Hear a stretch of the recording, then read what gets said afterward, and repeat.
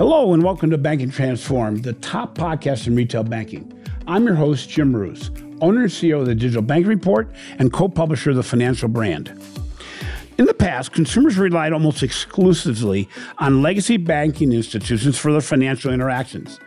Today, businesses across all industries can provide financial services with the help of traditional financial institutions or even on their own. Embedded financial services within the user journey makes the experience seamless and is really a benefit to the consumer where they don't have to actively do banking transactions. The question becomes, what role will traditional banks play in the open banking, embedded banking, and connected banking future? My guest on the Banking Transformed podcast is Anthony Burton, Senior Vice President of Open Banking, Embedded Banking, and Connected Banking at Truist. Anthony shares how Truist will be embracing this opportunity and how this will impact the current and future direction of the bank. Embedded banking, open banking, and connected banking are all central to the digital banking transformation journey at legacy financial institutions. As part of the major technology modernization efforts, Truist is rethinking their distribution and customer experience business models to future-proof revenues and growth. So, Anthony, can you share a little bit about your career path before you've gotten to Truist and how that may have prepared you for what you now are embarking on at Truist? Yeah, sure. Before Truist, I was at Wells Fargo for about 10 years, and the last 7 of those, I was focused on launching our retail open banking at Wells Fargo. So I've been very deep in this space. Was also a founding member of the FDX Financial Data Exchange Consortium. Very passionate here. And then with Truist, I'm in Charlotte. Truist has their new headquarters in Charlotte.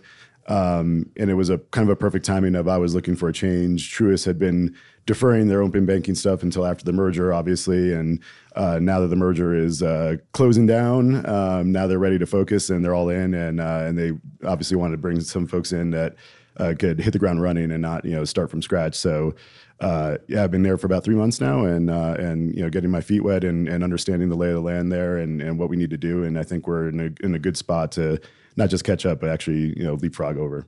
So your title talks about you're in charge of embedded banking, open banking, and connected banking. We're caught in the banking industry in all kinds of definitions, and everybody kind of defines the whole element of that differently. How do you differentiate between those three, or are they all the same at Truist? And what is the benefit of each one of them? Yeah, I think that there's definitely crossover. I would say open banking is sort of the general umbrella that we work under. I lead connected banking there. Connected banking is underneath open banking, and then there's another side of that where it's going to be commercial. So for our commercial clients, having APIs that are working with them. And I think embedded banking is effectively a layer that spans both of those things. So having something, I would even say contextual banking as well. So it's something that's happening in the context of your journey when you're working within an app, whether it's our app, whether it's an app off of us, having your data connected and going both ways actually to provide better outcomes. It's not just a dumb connection, right? It's now right. We're now like leveraging the data that we know about you. We're working collaboratively with fintechs or other applications to get more data to actually provide some insights or products that can be helpful for our clients. It's interesting in all the podcasts we do and in the writing I do for the Financial Brand. It usually comes down to leadership, whether or not somebody's going to be successful or not. And that seems to be very easy, but it's also very difficult because we all talk about digital banking transformation, wanting to become a digital bank. You mentioned already that, I'm not going to say things are on hold, but certainly the focus in the merger of BB&T and SunTrust was to make Truist real. Yep. And at any point, the prioritization of initiatives would take precedent based on the ability to bring the organization together, because if it's not together, everything else fails. That's right.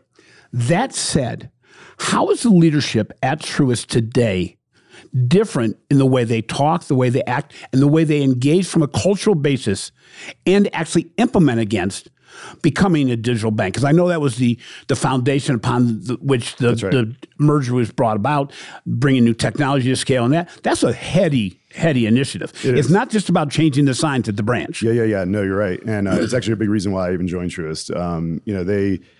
your point, they didn't take two legacy systems and put in and then put a layer over both of those systems, right? They really did create a new bank with very microservices focused. I would say the leadership right now is very, very eager to move forward, and to your point, like knowing that there was a backlog of initiatives and stuff that we had to kind of defer until we got all of the merger stuff right, because you have to do the banking stuff first, right? You can't just jump into initiatives if you're not doing your core stuff first. So I think we're there now, and I would say the leadership is very focused to take advantage of this new tech stack that we have, to drive innovation, to move fast, to collaborate.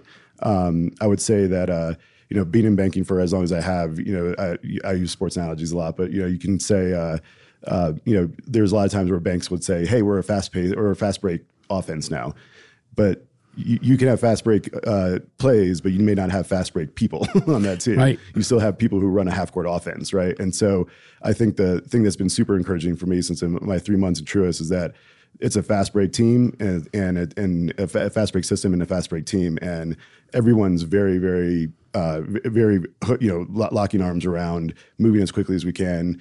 We know that we have some catch-up work to do, but we're not even looking at the catch-up stuff. We're really looking at long-term and being a digital forward bank. So you have an interesting perspective because you come from a legacy bank, but a legacy bank that's certainly ahead of the curve as far as the industry is concerned with regard to open banking, connected banking, and embedded banking.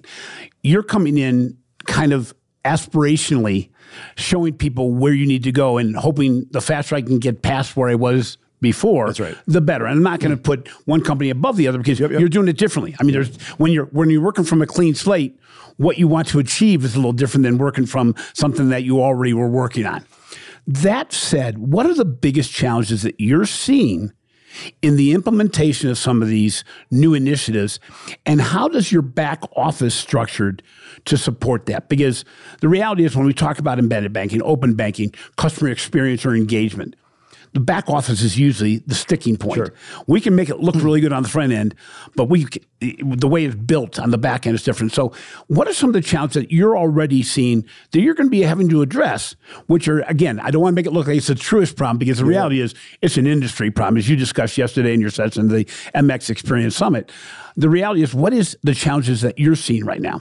I would say that the challenges are just that we're starting this. I wouldn't say that we have... going back to the fact that we're very microservices focused at this point. We did just acquire a company, Zaloni's Arena Software. Yep. So I think I've been in banking long enough where we get data in, data out, and all that stuff. We have a lot of data; it just collects dust, right? You don't actually do anything with it. It may end up on a PowerPoint, but it doesn't actually become an actionable outcome for our customers, right? So I would say the challenge is just now that we know we're very focused on data. Cleansing that data, analyzing that data to provide better outcomes for our customers. I would say that just the challenge is just we're starting it, right? Like we're in the early phases of it, so we're kind of learning as we grow. But I think it's less the fact that the technology isn't there, and that the willingness isn't there. I think that we're going back to the fact that Truist is definitely a digital forward bank. We can't do that without data, right? Whether that's connecting the data for our customers out to other experiences, bringing data back in, and giving them the outcomes that they need. I would just say the challenges we're just in those early phases figuring out. It's interesting because you mentioned data. It's as if you're looking at my script and saying, okay, this is what we're going to take it next. Because the reality is we all know that the foundation of everything we're talking about is data analytics. That's right. But it's more than that, because banking traditionally has used data and analytics as an assessment tool, as a management tool, as a progress tool, as opposed to, and we talked about it before the podcast, as opposed to making it so that it actually touches the consumer. What is Truist doing? Because it really gets into the open banking, embedded banking, and connected banking. That's right. What is Truist doing, and how are they getting there to say it's not going to be about better reports? It's going to really be about better experiences and better engagement. What are you doing? Because there's no financial institution, no matter how big they are, that this isn't really top of the agenda, but it doesn't mean they're actually acting on it. We know we're all in an immature state from a data analytics standpoint, but how's Truist doing that? I think the best metaphor, it's almost like creating a virtual personal banker for our customers, right? So we have a Truist Assist product that helps our customers. But there's using all of that data as if that was a human being who's looking at all of the data across not just your Truist relationship, but all these other relationships, and just say, hey, it looks like you may potentially need a personal loan. Hey, are you really using all of these subscriptions that you're using? And really just trying to be an advisor to them, like I don't want to use the term robo-advisor, but a virtual advisor to them, and someone who is like Truist is actually that they feel when they're with Truist that they have a banker with them no matter what. And so again, we're in the early stages of that, but I think that's really where we're trying to go at the end of the day is, we're very hyper-focused on helping our communities and helping our clients. And the best way to do that is for them to feel like they have somebody who is with them at all times, within their journey. So if, whether you're, leaving college and we can help you with getting, potentially your first mortgage or something like that, but it's less about pitching products. It's about, how can we help you on your journey, right? Like there could be insights that Right. and that's all, right? I mean, Right. that could be all it is. And, but we're really trying to be there for our customers throughout their journey. So what is your relationship, your department's relationship with the people that actually are doing the data and analytic work? And I don't mean is it a good relation, bad relationship, but how intertwined are your missions? Because you can't go without them. That's right. And the reality is their future depends on you in many ways. That's right.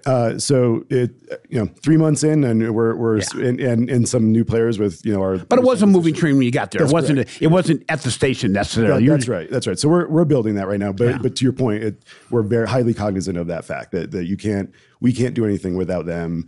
One of the things I was talking about with as we're building our team out is that we need data analysts on this stuff, right? It can't just be me. We all need data analysts, and and the recent acquisition of Arena will help us with that too. And so, at the end of the day, I think we're tied at the hip with them. I'm helping provide the rails and the highways of bringing data in and out. And we need to partner with our data team internally to also then make use of that data one way or the other. So you're located, as you mentioned, in Charlotte in the new facility that Truist has built, which is really, as I understand it, an innovation lab in a big scale. Was that intentional from the beginning, or are you there because you were located there before? It helps that I'm there, because it's a great space, and the space was intentionally built for collaboration, not just with fintechs and other companies, but even with our clients. Having our clients come in and prototyping stuff with them, and just seeing if this is resonating or not. I love that space. It's you walk in, it's 2 stories high. Floor to ceiling windows. It's beautiful. Yeah, it's gorgeous, and it really does make you feel like innovative, and which is banks are typically, you walk in, it looks like office space most of the time. Yeah. and so you're kind of going into a place that's really exhilarating. And I think it's a great place to host clients, to host other companies that we're trying to collaborate with. So it was intentionally built that way. And I'm just, lucky that I lived in Charlotte that I could actually take advantage of it. So it's interesting, Truist is obviously the combination of 2 very legacy banks. I mean, if you're looking at history, you'd say they're about as legacy as they get. Employees, however, look all the time and saying they're looking out for themselves. Sure. They love their company, but at the end of the day, they're going, is this digital banking issue going to outplace me? How is Truist working with employees across the board, especially in your area, to make them know that this future is even brighter because of this, as opposed to, geez, you're not going to find usually a data engineer in the branches that's been working as a teller or as a branch manager. However, for the branches to really help your initiatives, they have to understand what you're doing and the broader scope of that. How's that done at Truist? Yeah, I think it comes down to leadership, right? Our leaders have been fantastic about saying, "Hey, we're one bank, and it's a new bank, right? We're this is. I know how we did things at SunTrust. I knew how we did things at BB&T, but we're Truist now, and it's great for me, coming in because I'm pretty new. But there are a number of folks who worked at both the banks for a while or in new roles. They're doing new things, and basically our leadership is kind of saying we are merged. We are merged now. We are Truist. Like we are not SunTrust and BB&T anymore. And that has really like filtered down to folks. And I think that it's also been really attractive for new folks coming in because for me, I'll speak my own personal experience. It's tough when I had 10 years at Wells Fargo. I had a lot of political capital there. I knew a lot of people, and that's tough to replicate when you go somewhere else. At least I know this space, so I know that, and they were bringing me in to the midpoint of the next station. That's right, and I know all the people in the industry, and I'm coming with all those connections, but still I needed to come into a new bank and make new relationships. Yeah. And the fact that a lot of people who'd even been there before are also making new relationships and in new roles made it feel like I'm not the only kind of new guy, so to speak, right? So I think that it really the leadership's done a great job of really just saying, hey, to your point, we're not a legacy bank anymore. We intentionally built this bank to be innovative, to be digital forward. We're obviously, if you look at where we're located, we're predominantly in the Southeast and East Coast, but there's no reason that our digital forward approach can't go nationwide. So when you're looking at embedded banking, connected banking, and open banking, how important, as you're looking at now, and even looking at how you're going to differentiate from the industry, how important is speed and scale of implementation? We get into the whole role of saying, okay, we need to get this implemented this year. Well, the reality of the world today is we got to get it implemented in the next 2 months, things that in our mind would have taken a year, 18 months to implement. And nothing could be truer to that than the PPP loan process. Yeah. But it really is true when you're talking about coming in new, knowing at least partway where you want to go because you've been there, but also what you want to do differently. What is the importance of speed and scale, not just for what you're implementing, but all the foundational things behind you? They have to also go that way. Yeah, I think it comes down to building the right architecture up front, right? So, I mean, I think, my previous role, we were one of the first to go out there with open banking, and it was great. And we took our lumps along the way, but we did a great thing, and it was a great team. But truthfully, at the end, with the architecture, we had a lot of first mover debt, right? So we were having to like tack on things and not have to your point about scalability and actually building a architecture that can scale. And so I think that's the big thing that I'm bringing right now is bringing my lessons learned and leveraging. I think in a lot of ways, the funny thing is that I tell leaders at Truist now is that in a lot of ways it's actually better be lucky than good sometimes. And by deferring some of this work, it allowed FDX to mature, it allowed a lot of other things to mature, allowed a lot of the aggregators to be a lot more collaborative in this space than they were when I first started talking with them. So I think that as long as we have the right technical architecture, we can, like I said, we can catch up very quickly and then just keep going because we're not having any of that first mover debt anymore. It's my impression, correct me if I'm wrong, that your roles in, again, embedded banking, connected banking, and open banking is not just technology. There's a human aspect to that as well. But that human aspect only is empowered if you democratize the data and the insights across a much broader array than the people that do the reports at the end of the month. How is Truist addressing that? Because that really is a very transformational shift in banking, but also in how you share insights so that people can make decisions. I usually talk about the fact that, with people opening more and more accounts digitally, your branches need to do the cross-selling because we just don't have the right elements using a digital engagement to take it to the next level as you would in a one-to-one relationship. What is your perspective on the democratization of data as it relates to your role at Truist? Yeah, so right now we're focused on just laying the foundation of connected banking, getting our customers off of being screen scraped, right, and onto our APIs. That's step one. But to your point, step two, and this is really where it's going, is bringing that's one path of the highway. Now we got to bring the other path in, right? So those are the two prongs of connected banking and bringing data back in, and so. Just like any bank, right? There's a lot of line of business initiatives that one uses MX. There's some that use others, and there isn't really that cohesive data strategy that's there, right? And so that is what we're fast following on to with the migration off of screen scraping. Is we're going to be the partners to all of our LOBs, to all of the other folks within our branch folks or whatever, where we're the data experts. We're the ones who are bringing folks in. If they need something, maybe we go partner with somebody that they need. But we're that sort of grand central station of the data for them. So it's not just our customers data leaving; it's actually bringing data in.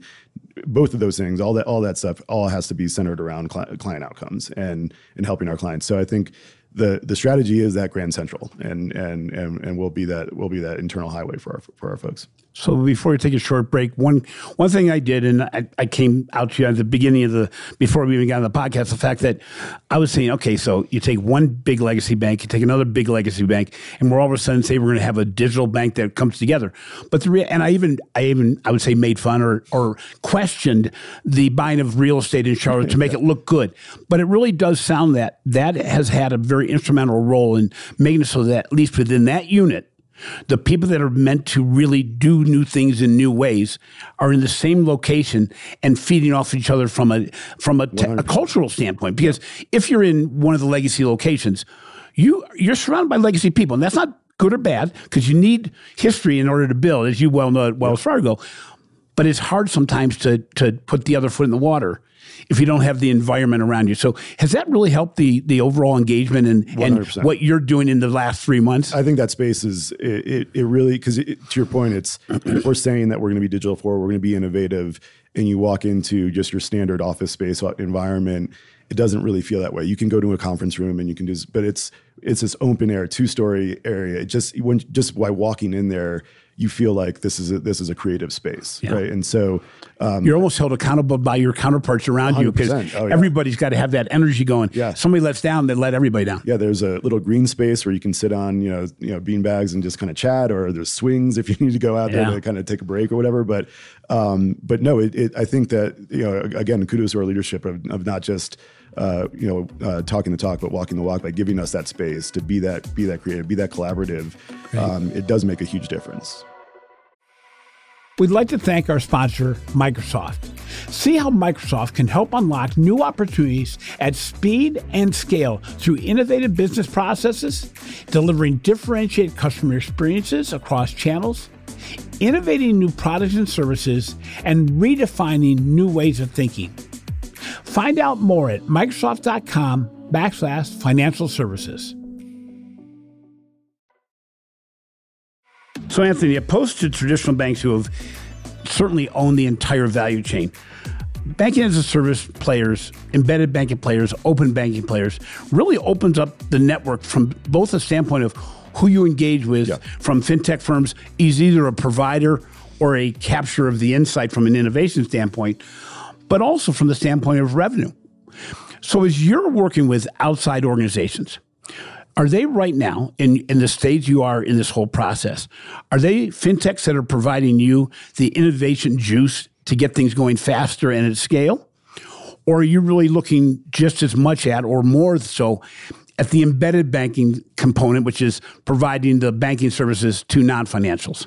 Probably both, actually. I would say that, I think to me, we talked about this on the panel yesterday where, Jane asked, where do you guys think this is all going? Right. And I was just like, I say this, quite honestly, I don't know. But I say that in a good way. Right. I think that what we're really trying to do is once we create that infrastructure of data in, data out, collaboration, connectivity with all these, it just opens up all kinds of use cases that none of us are really even thinking about right now. And so what's core to that are those data connections and that collaboration with folks. So I think it could be something where we're working with fintechs to not just provide innovative juice to us, but actually giving us data that we don't normally use for maybe underwriting or something like that, right? So, or it could be, hey, we're letting our customers do me-to-me transfers within QuickBooks or whatever. So I think that, but those are just the kind of like table stakes stuff that we talk about now.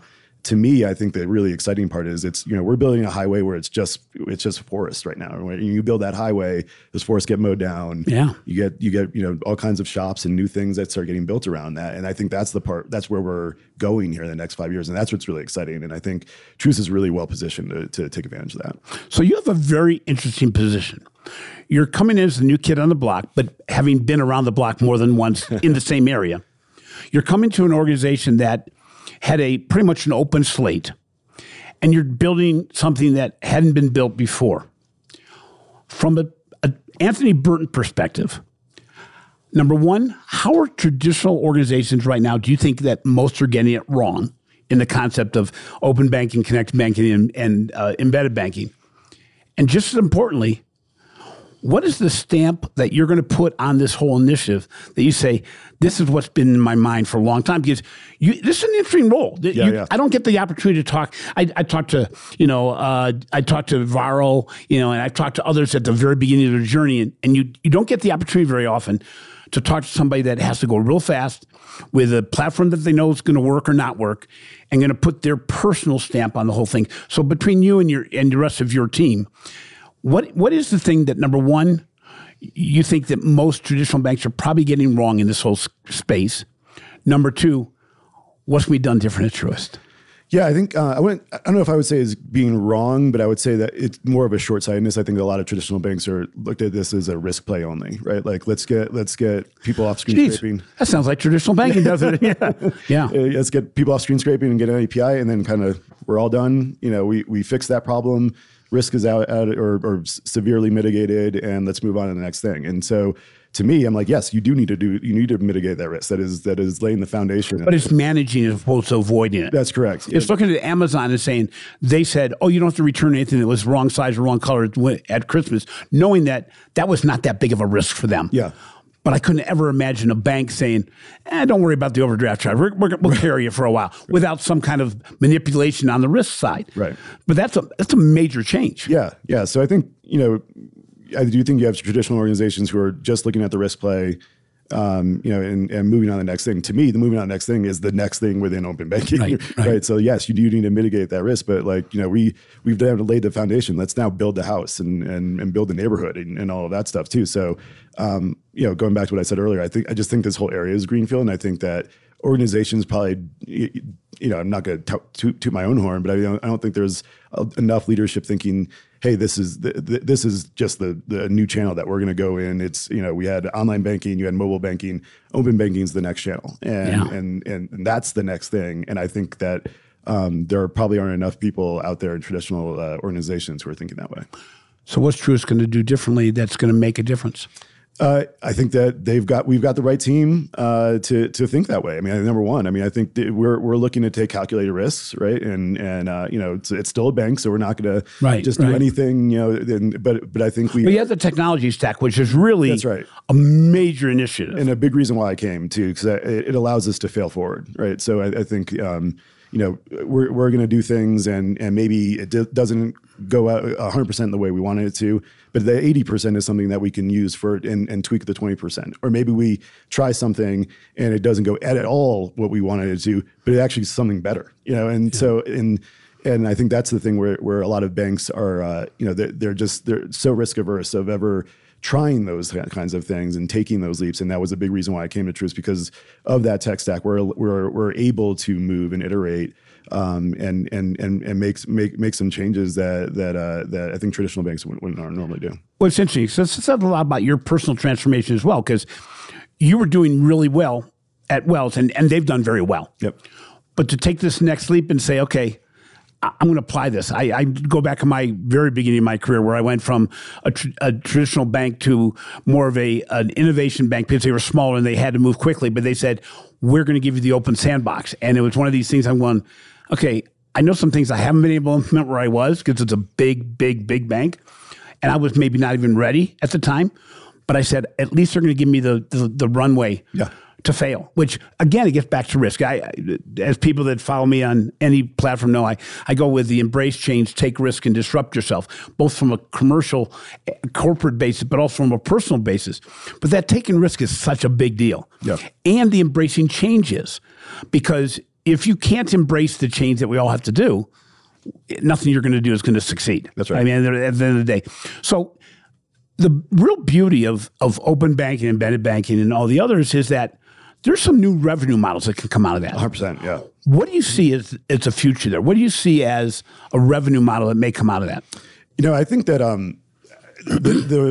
without saying like certain products, I think the really exciting thing is the collaboration with fintechs to create new products. I think it's instead of it saying, what's another stream that's coming into a current product of ours that we have, or can we launch a new credit card and put that out in like a digital only credit card. I mean, there's things like that, but to me, I think the real heart of all this open banking is collaboration with fintechs. I think traditionally it's been a bit of an antagonistic relationship between fintechs, data aggregators, and banks. And again, the Truist at this point in time, a big reason is that whole area is matured right now. So I mean, this summit's been a great example of you've had a number of banks, big to small, who are here. You have MX, obviously, who's a core data aggregator out there, and then a lot of fintechs, and people are just kind of riffing off of each other and just trying to figure things out. So I think, without being prescriptive, I think the new revenue streams are really around how can we partner together to create some new products for our customers, and it's not and charge them for it. Yeah. And, I mean, the reality is that is a major change. It's like you mentioned risk. I'm going to say charging people a fair value exchange, but we got to do our part. If we don't give it to the consumer, we can't be asking for fees. And that's why I always come back to client outcomes. If we're doing something that's actually affecting positive change to our customers, they will gladly give value back for that, right? So what you have to play that balance of being kind of creepy, right? You don't want to just be, I know so much about you, I'm going to throw this at you right now. But if you can provide value, and we talked about your, Wells is my personal bank. If you can use that to show me that you're making my life better, sure. Just like with Amazon, I never worry about the Amazon data that they have on me. Yeah. I know they know more about me than I want them to know, but every day they bring value. That's what we have to do as financial institutions, And, when you look at this also, we're all moving towards some version, or maybe not, of the super app mentality. What is your position on super apps, the potential in the States, but even maybe subsets of that? I think I'm just a big proponent of data portability, right? So our customers should be able to interact with Truist wherever they are, and whether that is through a super app, whether it's within whatever contextual experience that they have. I'm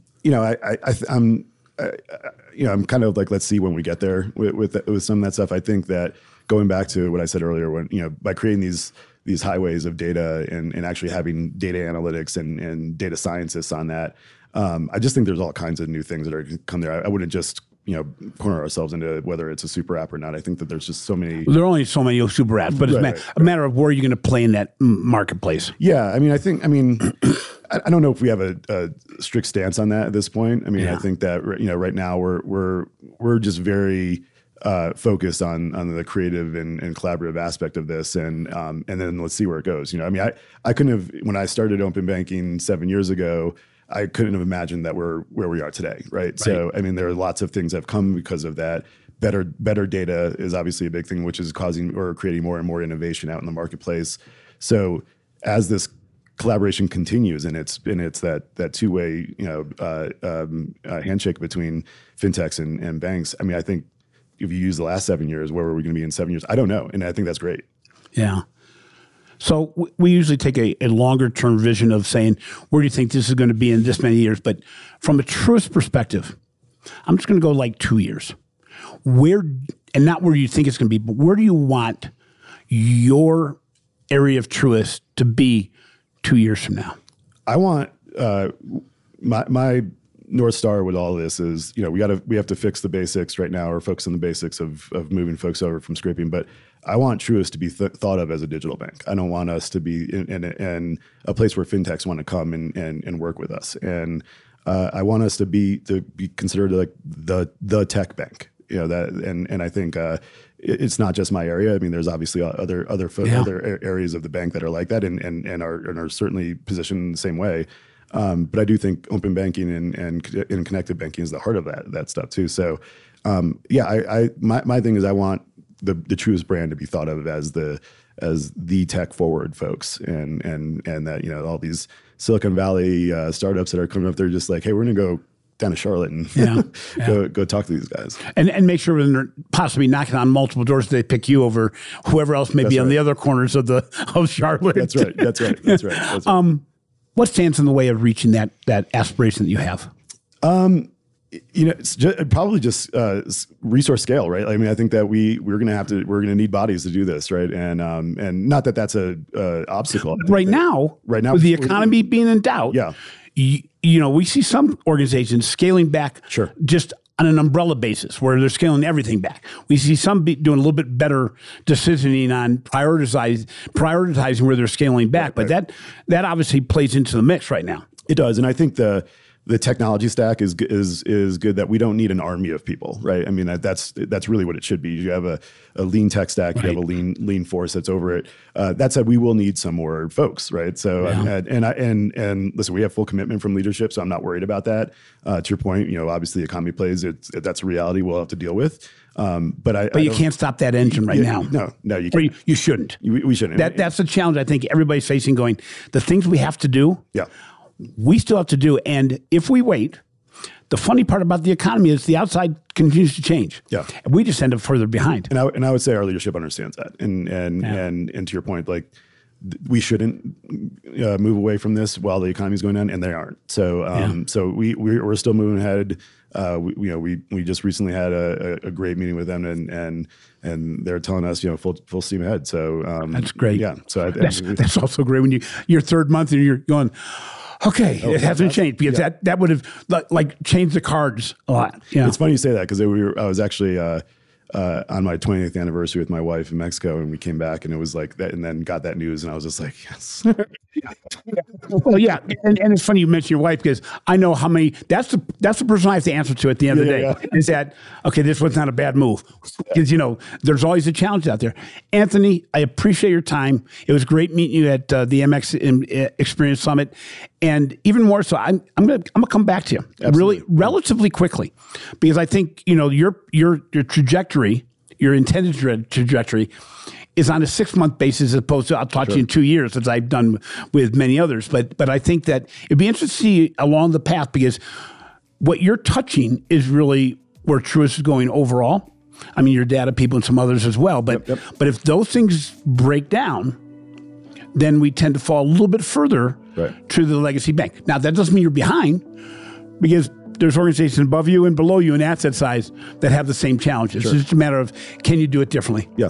And the benefit is you have this technology stack, which is the big issue. I think we can. Thank you very much. Yeah, thanks, Jim. Appreciate it.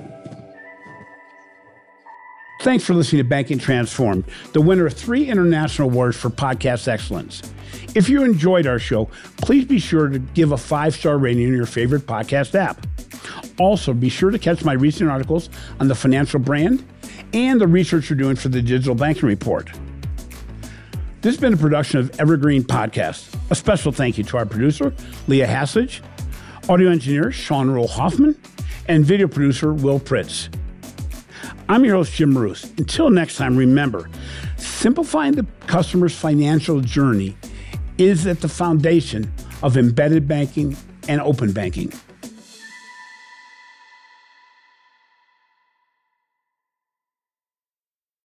You've got questions, we've got answers. Business leadership, ownership, and sales can be challenging. Tune into the Accelerate Your Business Growth podcast to learn from the world's experts. Join me, your host, Diane Helbig, as I chat with people who have expertise in various areas of business. You'll enjoy the lively conversations that are focused on providing you with the ideas, tips, and suggestions you need to realize greater success. Get what you need for your business when you need it from the people who have the answers. Accelerate Your Business Growth is part of the Evergreen Podcast Network and is available on Apple, Spotify, or wherever you listen to your favorite podcast.